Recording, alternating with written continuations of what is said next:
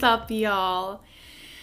Oh boy, we're in for it for this episode. We are. Put your open-minded hats on, okay? And if any of my episodes are going to get me canceled and pulled from all podcasting sites, it's probably going to be this one, but I don't give a shit. I'm still going to do it. I have put this episode off for long enough. I've gotten through the entire NFL season basically without mentioning anything, but it's Super Bowl weekend. It's time, okay? It's time I bring it up. It's time we talk about it. I don't like Taylor Swift. I know. I just don't. I don't enjoy her music. I don't like her lyrics. I don't really like her voice. I just don't think that she is the best, the most talented musician we've ever had. She just doesn't do it for me, okay? And that should be fine. That should, in theory, it should be okay. And I've got plenty of friends and family that are diehard Swifties. Good for them. I don't hold it against them. I don't care at all, honestly, because I think that people are entitled to their differing opinions and music preferences. And now I will say, when I say in this episode, when I'm talking about Swifties being kind of judgmental, whatever the case, whatever I say, right? It does not apply to my friends and family because they have been super nice and I don't get that sort of message from them. It's purely from, I guess, like capital S Swifties, like the people of social media, the people of general Swiftie fan base. Do you know what I mean? Just keep that in mind. And now, I'm not saying that Taylor Swift has no talent. Obviously she does. You don't get that rich, that famous, that successful with this much of a loyal fan base without some sort of talent or capability, right? So I'm not discounting that. It's just not for me. And in my head, that should be the end of it. If someone says, oh, I don't like Michael Jackson or the Beatles or Beyonce, you might get a few judgy people being like, really? You have no taste. But otherwise, that's it. You don't get accused of not being a girl's girl or of being anti-feminist like you do with Swifties and with Taylor Swift. And that's where my issue lies with it and with her inherently. And that's what this whole episode is going to be about today. Now, there are two facets of the social discord on speaking out about not liking Taylor. On one side, there's the NFL with about like her presence at the games and subsequent coverage. And the other side, there's the girl's girl, the female support side, all right? Now let's just start with the NFL side. I know we all know, but Taylor is dating Travis Kelce, which, check the dates, my NFL episode on him and Patty Mahomes was before they announced that they were dating, okay? Before this whole thing blew up, just putting that out there.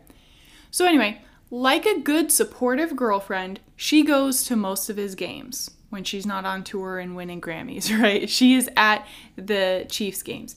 Cool, no issue there.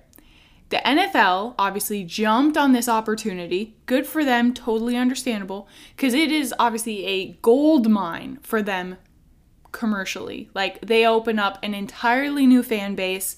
Jersey sales for Kelce and Taylor's team skyrocket, like 300%. Viewings go up. Ticket sales are through the roof.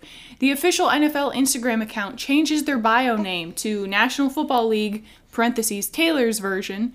Cool. Don't care. Whatever. Good for them. Good old capitalistic society, right? The New Heights podcast skyrockets. And I'm not saying they're not talented and they don't deserve it, but same thing. They open up an entirely new fan base because now all of these Swifties are like, teach us how to football so we can watch Taylor's boyfriend and support him and know what the hell is going on, you know? And so all of this stuff blowing up immediately, right? Because of Taylor and because of her popularity and her presence and all that. Cool, good for them. Don't care about that. Like I said, I do not hate on the NFL for capitalizing on this. The NFL commentators during the games, they mention her or her lyrics kind of nonstop in the beginning. A little annoying, but whatever. You know, they're riding this high. Again, makes sense. They flash to her on the screen throughout the game to get her reaction to Travis getting tackled or getting a touchdown, Whatever. Okay. Little more annoying, but whatever. I personally could do without it. So now, some sports guys start complaining about all of the Taylor content all the time because they just want to watch football. And here, yeah, it's kind of funny, isn't it, baby girl? And here's where I have a problem with that. The Swifties jump down their throats and use factual feminist content and evidence as backup for this. There are plenty of times when celebrities date sports players, but they don't get the constant attention during commentary that Taylor does. And in these guys' defense, yeah, you are paying for the football game and not for the play-by-play reaction of a tight end's girlfriend in the stands. It's not because it's Taylor. Hear me and hear me well. It is not because it's Taylor. It's not because it's a girl. It's anyone. Like, they just don't give a shit about any player's spouse or partner. I feel like that's kind of fair. And here are a few key celebrities and professional sports players that were dating that did not get this sort of attention during live games, kind of to the point where it's distracting to the actual gameplay. So we have Joe DiMaggio, Marilyn Monroe, Posh Spice, aka Victoria Beckham and David Beckham, Mandy Moore and Andy Roddick, J-Lo and Alex Rodriguez, Kim K and Reggie Bush. I mean, shoot, the Kardashians have basically dated the entire NBA roster, so honestly, take your pick on them. Ciara and Russell Wilson, Kerry Washington and Asamuga, I think that's how you say it, I don't really know. Shakira and Gerard Pique, Mike Fisher and Carrie Underwood, Jessica Simpson and Eric Johnson, Kate Upton and Justin Verlander. There's been a ton, but what really grinds my gears and what I think is over the line is when those Swifties come out against these guys asking for more football and less Taylor. And they're using this as a launch board for albeit legitimate feminist viewpoints. There's a clip from The View, and they're discussing toxic masculinity. And they show a clip of Colin Cowherd, who's apparently like an NFL spokesperson, commentator, I don't know. And he's saying that the men who complain about seeing Taylor at games are sad, lonely, and virgins. And The View hosts then go on to say how men are so angry with the Taylor presence because A, they feel threatened because Taylor is an obviously more successful and subsequently more powerful person than they are, which is true. B, they feel threatened because football has been a predominantly male safe house, if you will. That was like a no girls allowed club. That was their sanctuary. That was their thing. And now Taylor's overtaking it, which inherently is true. And so, like I said, what grinds my gears is because what they're saying absolutely happens. That is true. That is factual. But this is more applicable to the lack of serious female commentators in professional sports, the lack of female refs, the lack of female coaches, the lack of female ownership of teams. I mean, shoot, the lack of female professional sports that are actually popular and successful. I'm talking successful enough where the female players don't have to also have a side job in the off season to afford to live.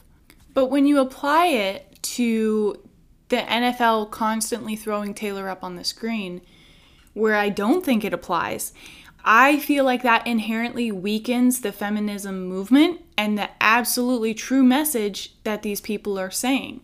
And it's frustrating to be labeled as inherently misogynistic just because I don't want to see Taylor as a participant in an unrelated realm. And again, it is not about Taylor, it's about the fact that she's just a girlfriend, an unrelated, in this specific instance, insignificant participant. Seeing her in the box window doesn't add or detract, but it does nothing for the game or the viewer watching the game. It'd be like if you go to your doctor's office and then a car salesperson comes in for 23 seconds at a time and then leaves and then pops back in and then leaves, back and forth, back and forth. It's just like, why? It serves no purpose. It's distracting and there's just no point. And then imagine the backhanded salt in the wounds, if you will, Imagine if that car salesperson is a woman and you're also a woman, and now everyone says, well, it's only a total of 1 minute and 13 seconds out of the entire appointment. It's only 23 seconds at a time. Why do you care? You're misogynistic and trying to lessen women's roles because you don't like the car salesperson being there. No, that's not the case. Like, when there is a time to buy a car, you go to the car salesman. When it's a time to go to your doctor, you go to your doctor. You don't have to mix those realms. If the car salesman is dating the doctor and they happen to be in the office, okay. But does that mean that that gives the car salesperson the right to just pop in and out of your appointment in the clinic room? No, that's weird. It's still weird. It's detracting for all of those that are truly fighting the good fight to create and maintain equity for women in society and leadership roles. And there was another social media clip I saw recently about the male perception of the coverage of Taylor during the games. And again, she brings up great points, but it's just not in this context. She brings up the study of gender bias in movies, corporate meetings, those sorts of settings, where they poll men on the perception of women's participation and their presence. And what the results showed was that if 17% of a group is women, the males would perceive that the group was 50-50. When the group is 33% women, it's perceived by men to be a female majority. And this content creator also mentions the study about whether women actually talk more than men or not, where men and women are given the exact same script, same words, and then same thing, they poll the receivers of the message. And of course, the women were perceived to be talking more than their male counterparts, even though it was the exact same script, exact same number of words. And she ends her video, this is what really gets me. She ends her video with this line, quote, "If you're one of the people that are mad that they're showing too much Taylor Swift, you need to ask yourself, are they really showing her too much, or is my perception just biased against women?" Unquote. And that just gets me heated because, Miss Ma'am, I am as feminist as it gets. I live for this shit. Okay? Don't come at me just because I don't like the same female artists that you do. I don't think that this is me being biased against women just because they're interjecting her into a realm that is completely unrelated. One of the comments was great. They said, I mean, if they started adding in clips of NFL highlights in the middle of the Eras tour, people wouldn't be too happy either. So at least they have a slight sense of humor. But I mean, that's true. You know, like, does anyone have a personal prejudice against Target or State Farm or Dodge? Probably not. But do you get annoyed as hell when you're in the middle of a great movie or TV show and the ad suddenly cuts to a commercial for these companies? Yes, because it distracts you from what you're truly interested in. And that's just a basic human vibe. Like, I love Miley Cyrus as a musician. I think she's fantastic. I adore her voice. I love her music. I think she's amazingly talented as a musician. Side note, listen to her Backyard Live cover of Jolene. Wildly impressive. It gives me goosebumps like every time I listen to it. And if she was dating Travis Kelce, and if they showed her at every game, I would get annoyed too. Even though I love her as a musician. I just really feel like it's hard enough as it is to get the general public to listen and support feminist rights and equity. And so tying these very valid, very good studies and messages to a circumstance that is kind of not correct, like it's not grounded really, or even relevant, I just feel like it makes us lose all of our credibility and it just sets us back 2 paces. You know what I mean? And this leads me to the second facet of the social discord in all of this, and that's the female support. Don't hate on me as a female. Don't say I hate other females or that I don't support other females. Don't say I'm not a girl's girl just because I don't enjoy Taylor's music. We would never hear this kind of disconnect and splicing of the female ideology over any other female artist. Again, I put in a lot of work to be an ally and to stand up for women's rights, but I'm on the chopping block because I don't like one artist's music. I mean, do we hear how silly that sounds? Exactly, baby girl. She agrees. It's just silly. And yes, if people are coming in hot, hating on Taylor for no valid reason, maybe that's a pink flag. I agree. Maybe there's something else going on there underneath that maybe we should look into. But Swifties are the only fan base I'm aware of that are so quick to ostracize and undermine anyone who doesn't think the same way that they do. I mean, girls are mean. We know this. A lot of girls are not supportive of other girls. It does sometimes absolutely become a competition, and you see a lot of jealousy and things like that. And that's sad. That's so sad. I'm a big proponent of being a girl's girl. I'm a big fan of, taking care of each other and watching each other's back. I was in the military. It was wildly dominated by males. I was a supervisor and in charge of work sections as a female in the military. And it took a lot of work and time and effort, more in all of those categories than my male counterparts, because I had to prove that I deserved a seat at the table.